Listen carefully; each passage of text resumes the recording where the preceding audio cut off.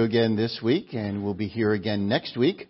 However, you'll have the luxury of not having me speak next week, but at least we'll be here next week and be able to enjoy the time together with you. And again, I'll have an opportunity to be able to just feed a little bit and get a little bit of teaching as our brother next week will be sharing with us. And I'm thankful to the Lord. I'm just thankful to the Lord. As I was listening to the music ministry up here and we're singing our songs, I think sometimes we forget just how much this little group up here does. It is such a blessing to have them. Such a blessing to have music that can lift our hearts. Such a blessing to have those who are committed to music and to exalting the Lord through music. So we're thankful for you. We're thankful for you and for what you do for the assembly as a whole. Last week, you'll remember, and we're not going to have any further ado. We're going to get right to it this morning. Last week, if you'll remember, and I'm hoping that most of you do, we spent our whole time looking at the context that was going to be necessary for the portion that we're studying today. So let's turn to Luke chapter 16. And while you're turning there, let me refresh your mind. We looked at both the close context, those verses and those things which the Lord Jesus Christ is teaching or has been teaching that lead up to this particular story. We saw the context of that. We saw in that context of the near context that he was looking at money. And we saw that as we read through our parable. And he showed in the stories that preceded this, a man called the prodigal son who wasted his father's money. Now that father's money actually became his inheritance, and then he went and squandered it and wasted his father's money. And then we saw in the parable of the unjust steward or unjust servant that he wasted his master's money. He went out and wasted his master's money. And then in the story that we're going to be considering again today, we noticed a man that wasted his own money. And then we drew out from there to the Gospels themselves. And we noticed in the different gospel accounts the different ways in which the Lord is presented. And we narrowed in on Luke. And in Luke's gospel, we want to emphasize, and we want to remind you of it again this morning, emphasizing the fact that from chapter 9, verse 51 onward, which includes the passage we are in today, that it is speaking continuously. Luke has a purpose in showing to us that Jesus is on His way to Jerusalem. Over and over, that statement is made. And so we draw from that the idea that the things that are in the context in which we are reading take place in the time when Jesus is on His way to the cross. He is on His way to death. He is on His way to the resurrection, on His way to the ascension. He is on His way to Jerusalem and to do the work that His Father has given Him to do. And so we see these things in the light of that context as well. And then we drew out a little bit further and we looked at a broader concept and we looked at a broader context because we saw in this story or parable that we're looking at today, we saw Abraham. And we went back into the Genesis account and looked at Abraham and saw a redemption truth that is necessary for us as we study this portion. And that is that Abraham was justified by faith. He believed God and it was accredited unto him as righteousness. And that's important for us when we get to our story. And then we looked at the law and we saw how in the law, the Lord laid down certain responsibilities that men had to the poor, to those who were less provided, if you will. Those who were maybe disabled and unable to do their work. And it's different from those who are lazy and poor. And the Scripture is very clear about those who are lazy and poor. And then we saw that culturally, we saw the cultural context as well. And in that cultural context, we recognize that in the day in which the Lord is giving this story, it was a cultural custom for those who were disabled, those who were poor, those who could not fend for themselves, that family or friends would take them and bring them to the gates of the city, bring them to places where the public would gather, and then those who had resources available to them, those who were more well off, could see them and help them and provide for them. They didn't have Medicaid, they didn't have Medicare, they didn't have all the disabled benefits and stuff that we have in our country today. And so culturally it was accepted that the richer would take care of the poor. And then the poor would take care of the poor. And they give out of their poverty, as we saw the churches do for the poor who were suffering in Jerusalem.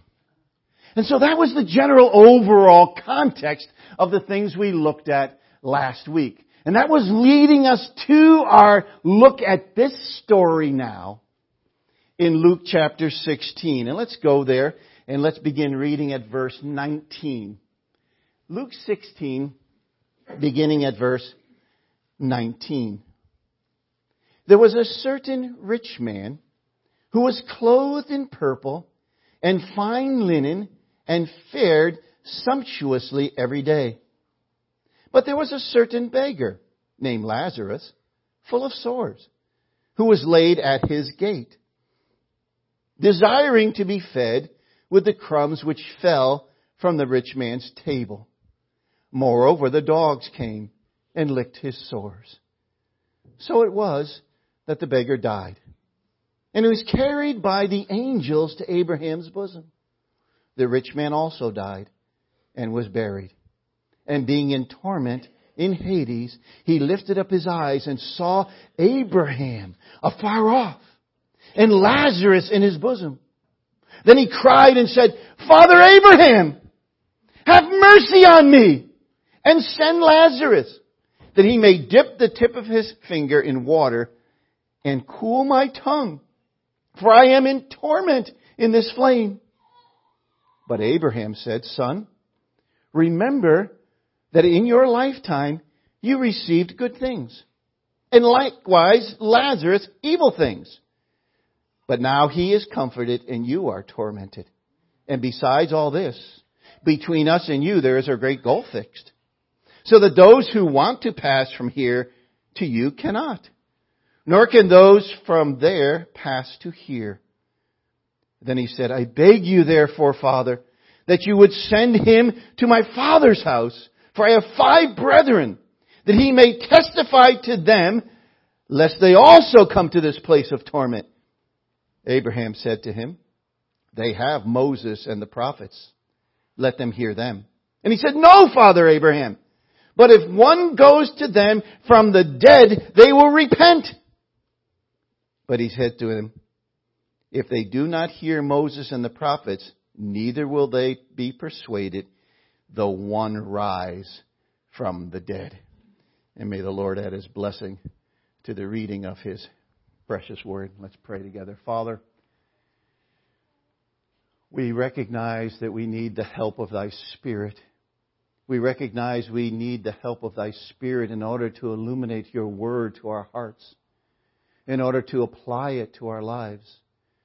Oh, Father, we ask that you would teach us this morning by your Spirit through your word, that we might be both encouraged and challenged. And may it be for the glory of thy Son, our Savior, in whose name we pray. Amen. The rich man and Lazarus. How many times have you studied and read this story and enjoyed its content?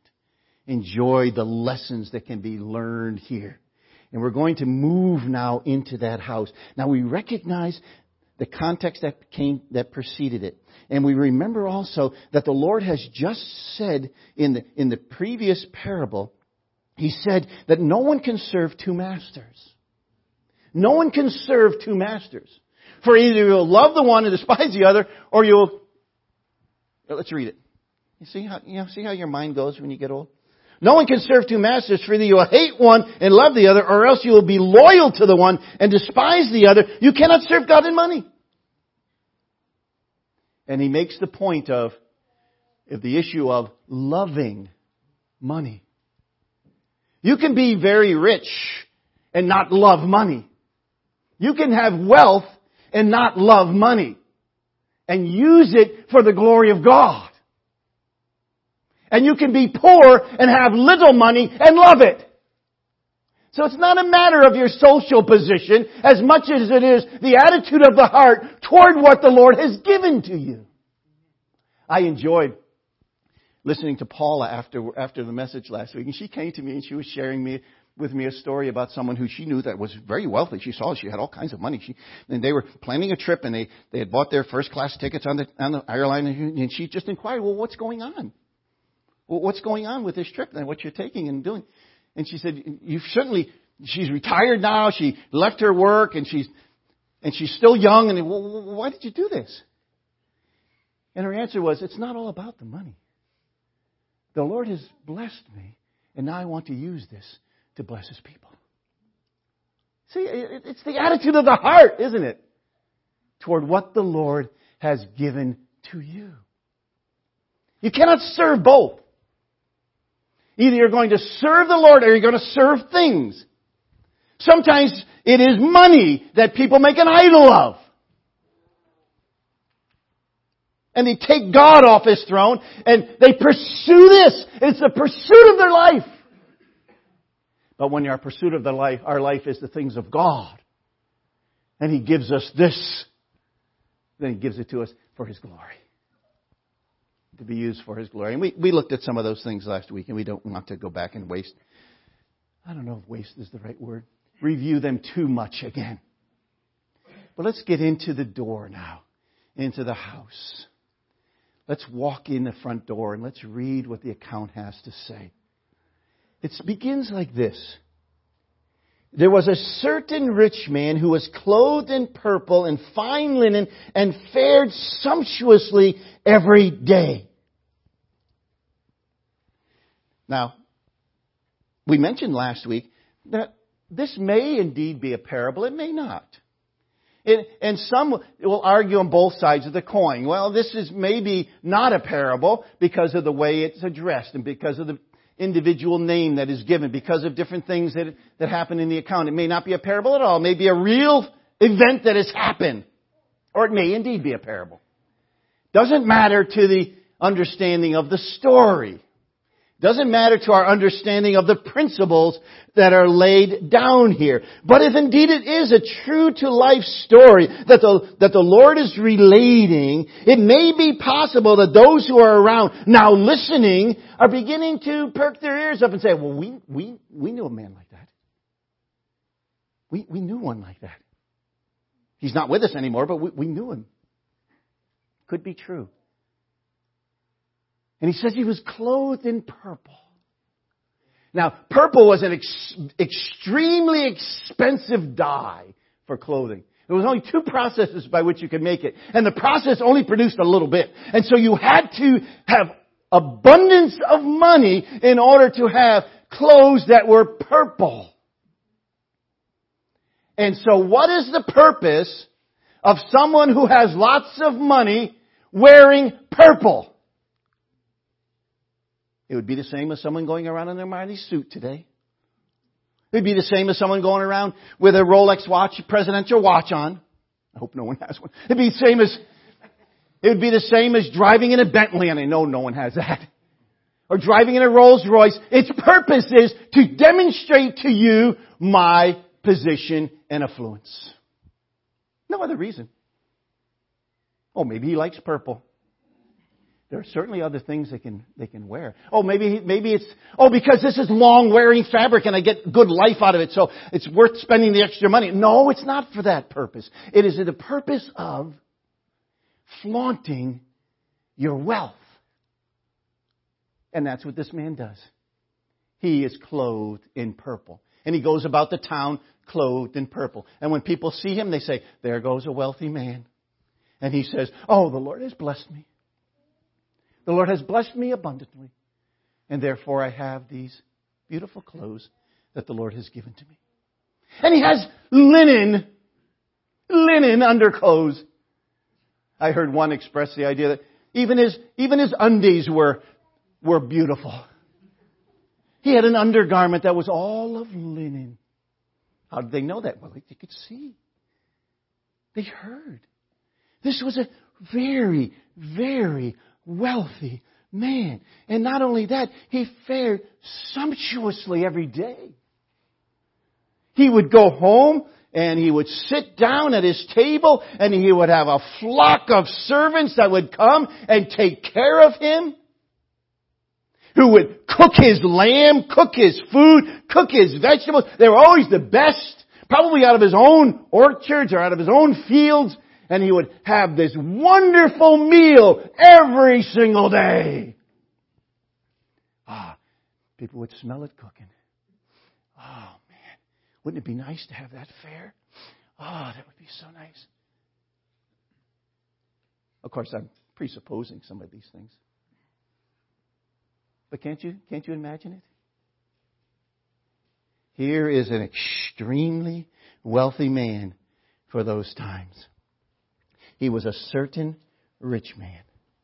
A certain rich man. You know, that's the same phrase he used at the beginning of the last story, at the beginning of chapter 16, where he said there was a certain rich man. And so he's again emphasizing this idea of the difference that is here. He was clothed in purple.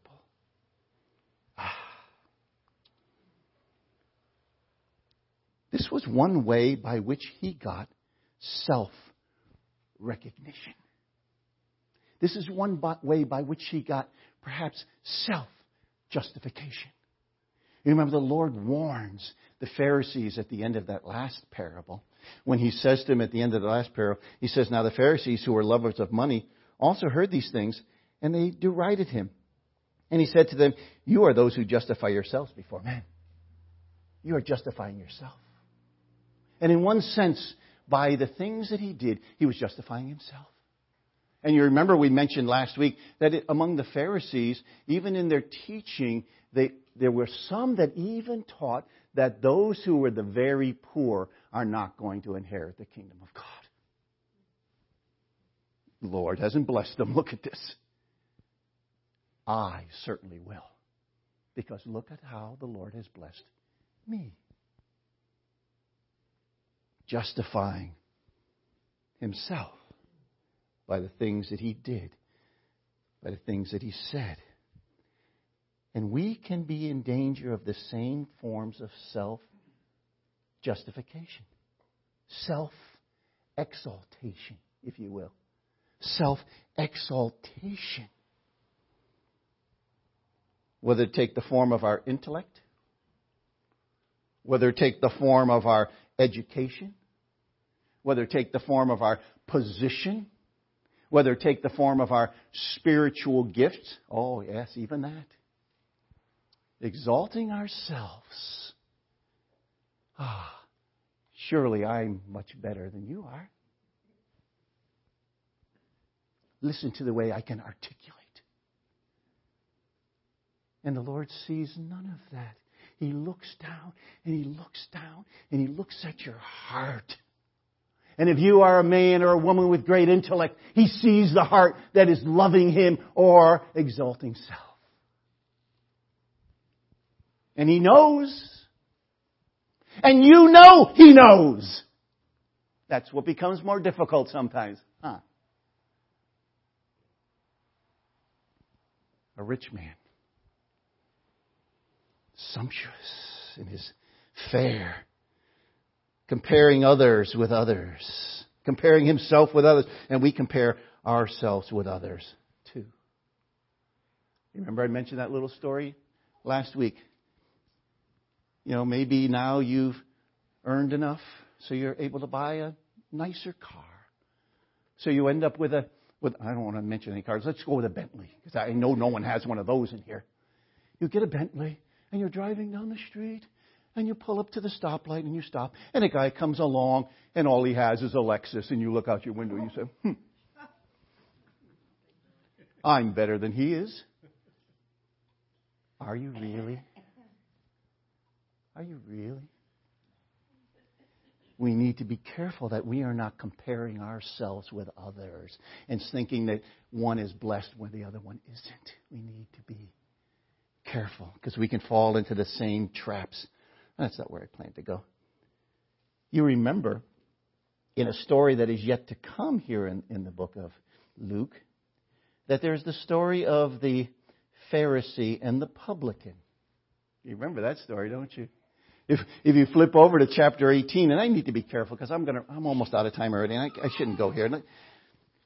But you remember the story. I'll just relate the story. Here the Pharisee goes in to pray. And we must understand that there is this issue of propitiation that is involved here. He goes in to pray. And as he's praying, he said, "Oh Lord, look at how wonderful I am. I have done all of these things for you." And he goes on and lists his resume to the Lord. I have done this, I have done this, I have done this, I have done that. And then he finally says, "Oh Lord, I thank you that I'm not like this publican over here. I'm not like that guy." And what's that guy doing? He won't even lift his eyes up to heaven. And he's beating on his breast. And he's saying, "Lord, have mercy on me, a sinner." And the word really is, be propitious to me. Indicating that a sacrifice has been made. A sacrifice has been bought. Based on what I have brought, be propitious to me, a sinner. And the Lord says he went out justified. Not the one who listed his resume. Have you ever met people like that? And when you meet them, they list their resume to you?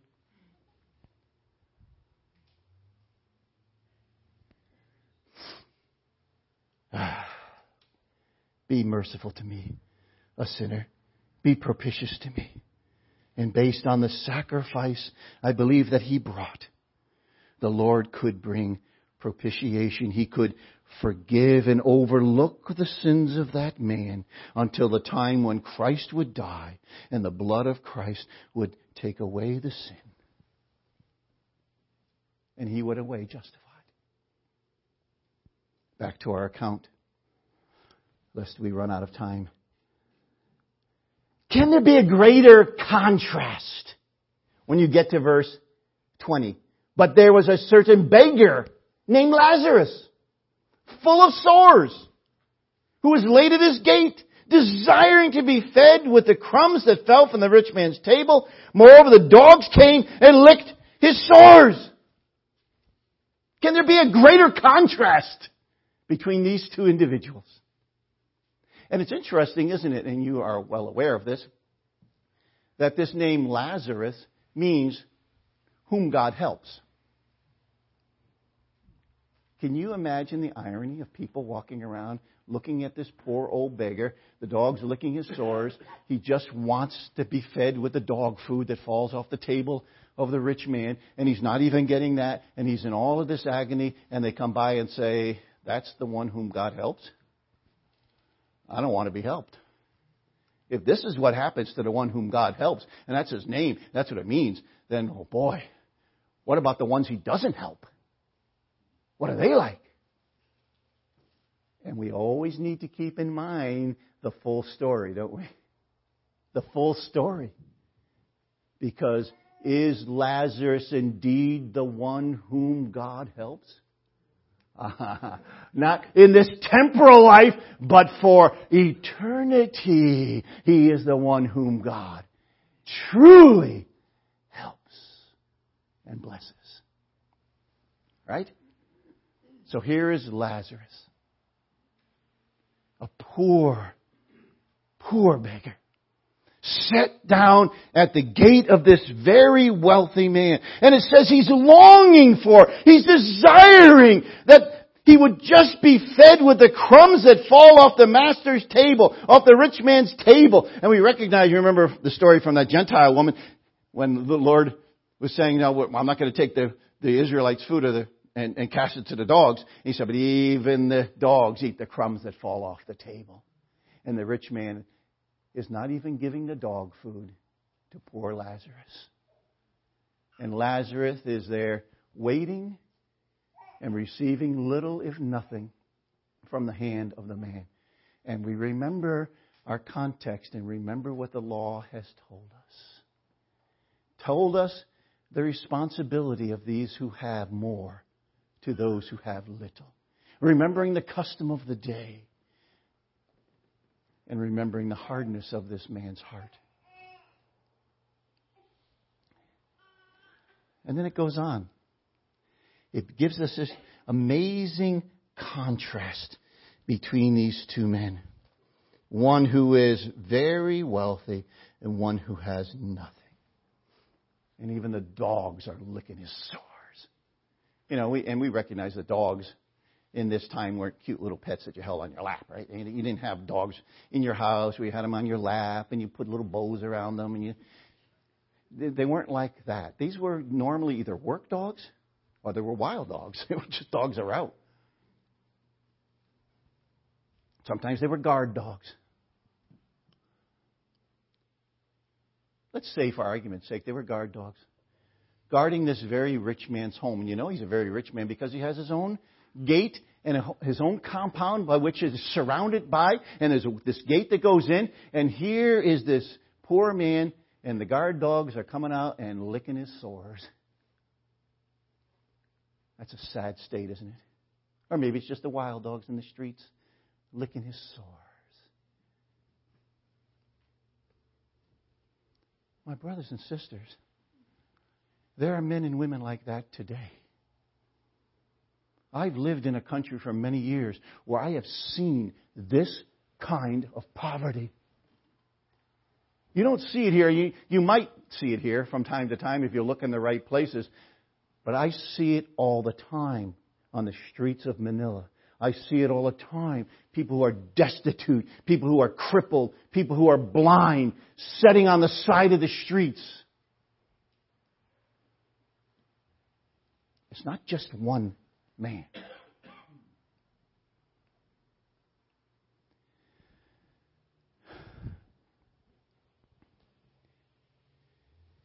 Lazarus, the one whom God helps, not doing so well. And then it goes on, the narrative goes on. And here's where things change. Verse 22, and so it was that the beggar died and was carried by the angels to Abraham's bosom. Is that beautiful or what? Is that beautiful or what? Here he is, this lame man, or this man who is destitute, laying at the gate, hungry, has nothing of this world's things. But I'll tell you what he does have. He has faith in the God who justifies those who believe. And we know that because of what we studied in our context, right? The only way he could get to where he went was by believing God and trusting in the living God. It wasn't by his works.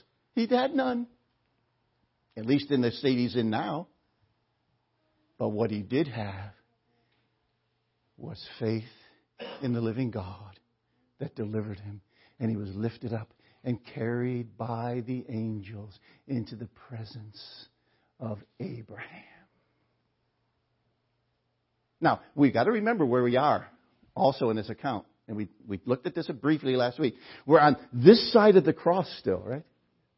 We're heading toward Jerusalem. We're heading toward the crucifixion. We're heading toward the resurrection. We're heading toward the finishing of all that this pictured. In a time when those who are absent from the body are present with the Lord. And here we have this place of Abraham's bosom we might call paradise. And we have another place called Hades, the place of the grave, where men and women are waiting for the day of judgment. All here will never get here. All here will one day be brought before the great white throne, and Hades and death will be cast into the lake of fire, which burns with brimstone. ever separated from God. But the separation began here. Now, we look at this story about, you remember at the Last Supper. You remember at the Last Supper when the question came out about, one of you is going to betray me. And the disciples started saying, who is it? Who is it? It's not me. It's not me. And Peter says to John, ask him. And what does he do? He leans back on Jesus' breast and he says, who is it, Lord? Because that's the kind of arrangement it was. When you sit around a table like that, or you sit around, you're all kind of sitting on the floor, and the only way I can communicate to the guy behind me is to lean back. And here is this honored position that Lazarus has at this moment in time, at least in the story or the parable before us. He has this honored position on the right hand of Abraham, having been carried there by the angels, resting on Abraham's bosom. And that's beautiful, isn't it? It's nice anyway. I mean, you've got to at least admit it's nice. It's a nice position of honor to have. And then it says, the rich man also died and was buried. No angels lifting him up. It simply gives a curse account that he died and was buried. And I bet the time of his burial was a vague event in the city.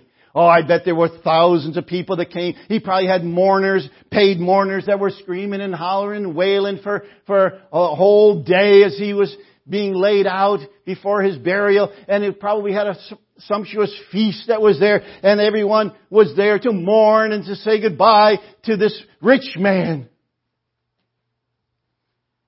The Bible says he died and he was buried. That's the end. No, it's not the end. Now we get the dialogue portion of this narrative. And in this dialogue portion of this narrative, we learn a great deal.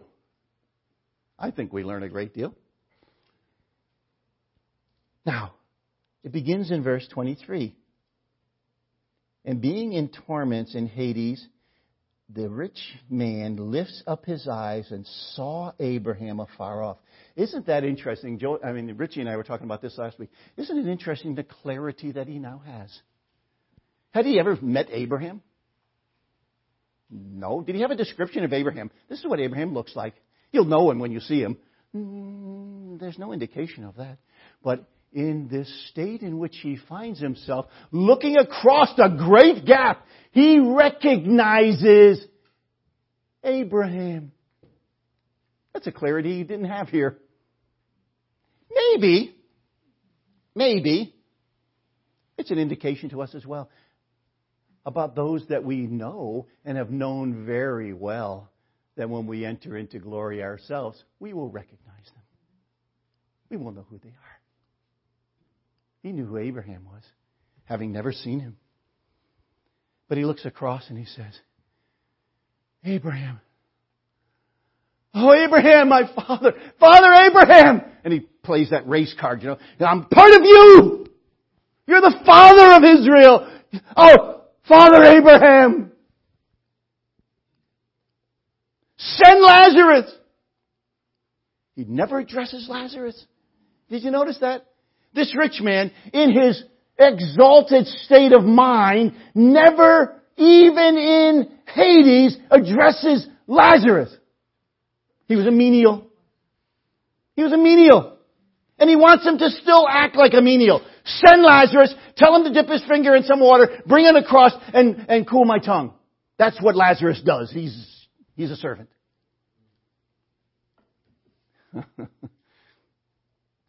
No. Abraham continues. Well, anyway, in the account it says, for I am in torment in this flame. But Abraham said, Son, remember this now. In your lifetime, you had all those good things. God gave you all those good things. In your lifetime, you had all those good things. And you remember Lazarus, he had none of those things. Now, you have nothing but torment, and he is blessed. That's the way it is. Now, is this man just a teaching about reversals? Is this just a teaching about reversals? There's some who will teach that. Who will say that if you're rich now, when you go on to the next thing, you'll be poor. And if you're poor now, you're going to be rich. And God is going to reverse everything in that day to come. Oh, that would be a foolish way to approach Scripture, wouldn't it? Because there were very wealthy men in the Old Testament who went to be with the Lord in glory. And are still there. And there were very many poor who also went. And we could name some of them, couldn't we? Abraham, Job, Esther. In the New Testament, we have ones like Philemon, Theophilus, men of substance. It's not a teaching about reversals. In this case, there was a reversal. But the reversal is based on who you have believed in. Who you have trusted. Has your faith been in the Lord God? Or has your faith been in your ability to take care of yourself and provide for yourself and do everything for yourself? I don't care how much money you gave to the temple. I don't care how many sacrifices you offered. If your heart is not God's, it accounts for nothing. It accounts for nothing. So he addresses Lazarus, and now we see Lazarus, the one whom God helps. And certainly has he helped Lazarus? Is Lazarus the one whom God has helped? And you need to make a distinction here, and this is hardly necessary to say, but I'll say it anyway. This is not the Lazarus of John 11, okay? This is a different one. I don't know why I had to throw that out there, but I felt it was necessary. This is a different man. The one God helps. He brought him to the place of glory. The presence of those who had gone on before him, who had by faith, like in that whole list in Hebrews, who by faith went on. Oh, our time is getting away. Let's move on quickly. So he died and he went into this place, and now he says to Abraham, okay, if he can't come across this divide, and that's a very important point to make, isn't it? Once this thing is in, it's fixed. You're not going to go across. And the way he says it is interesting. He says, even if someone wanted to go from here to there, he couldn't. Who would want to? Maybe Lazarus. To cool the tongue of this man whom he knew. He said, but even if he wanted to go, he cannot. There's a great gulf fixed between us. And we can't pass to there. You can't pass to here. It is a done deal. No changing it now. Oh, my brothers and sisters, that's the message for those who do not know Christ, isn't it? You have this life. After this, there's no crossing back over. There's no praying you out.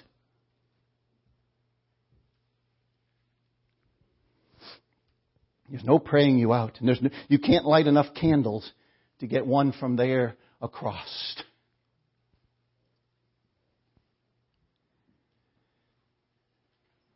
So, the rich man continues. Well, if that's not possible, then send Lazarus back to my family, because I have 5 brothers. I don't want them coming here. Send them back. Send them back so they can warn them of this place. And he's still treating Lazarus as a menial, isn't he? Well, if he can't do it, the servant work and come dip a little bit of water on my tongue. Well, let's use him as a messenger. Send him back. And as a messenger, he can go back for me and warn them about this place. He can warn them about this place. Isn't it sad that those who are evil still? Those who are unjust still. And there's no change. There's no repentance here, at least here. There's no contrition seen. Of course, it's a story. It may be a true story. It may be a parable. But the principles are true.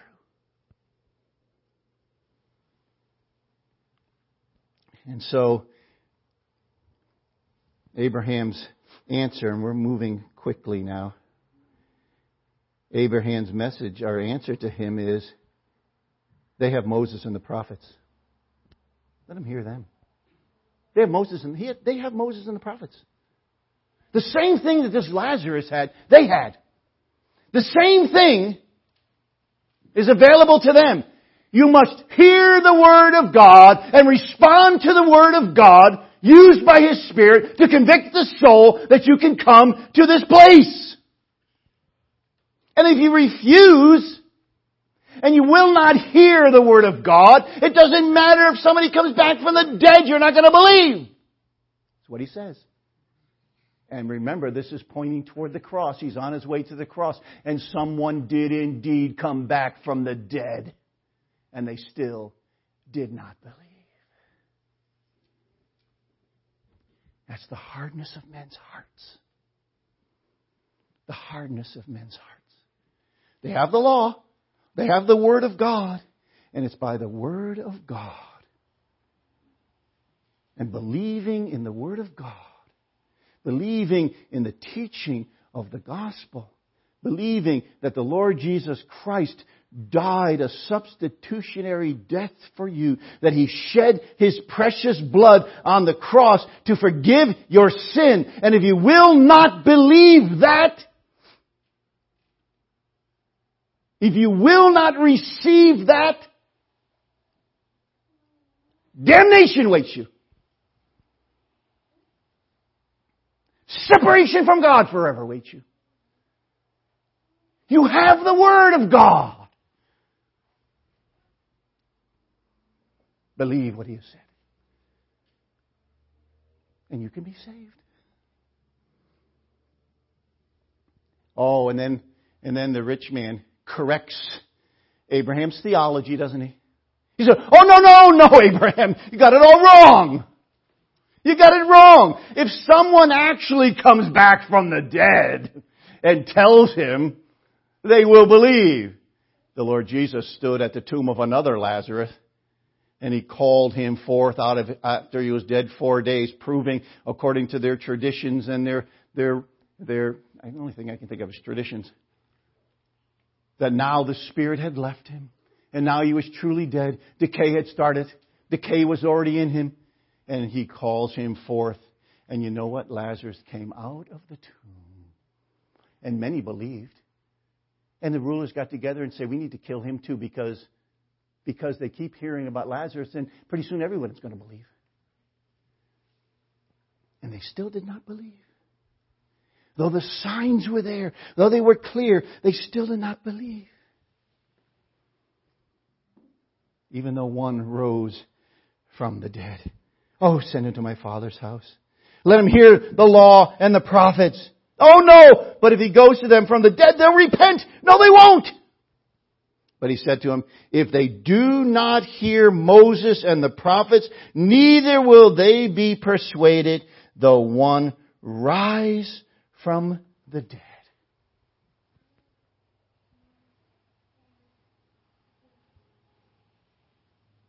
It's true. It's true. When you close your eyes in death, whether that will be today, whether that will be next week or next year, or whether it'll be sometime in the future, if the Lord does not come, guess what? All of you are going to close your eye in death. All of you. There is no exceptions in this room. We will all die if the Lord not come. When you open up your eyes, where will you be? In the presence of the Lord, if you know Him. If you do not know Him, where will you open your eyes? It's a sobering question. It's a sobering question.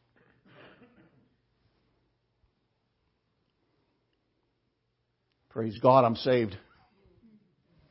I will open up my eyes in the presence of the Almighty. I will open up my eyes in glory. I will be with Him. And know how long I'll be with Him? Forever and ever and ever and ever and ever and ever.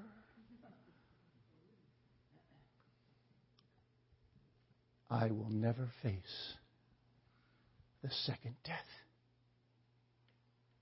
Is there anyone in this room who will? If you have not come to know Christ, make today the day of challenge to your own heart. The day in which you will come before Him in repentance. The day in which you will open up your heart to receive salvation, full and free, from the hands of the Son of God, who loves you and gave Himself for you. Father, we give you thanks. We give you thanks for your word. We give you thanks for the power of your word. We pray, Lord, that we would be those who hear, that we would be those who listen and learn. For we recognize that all of us in this room have a responsibility. All of us in this room are responsible before you. Lord, we want to live our lives in ways that bring glory to Thee. And Father, if there be any in this room this morning who have never come to know you, they will never, ever be able to stand before you on the last day and say they never heard. Oh, Father, may you speak to hearts this morning. For we ask it in Jesus' name. Amen.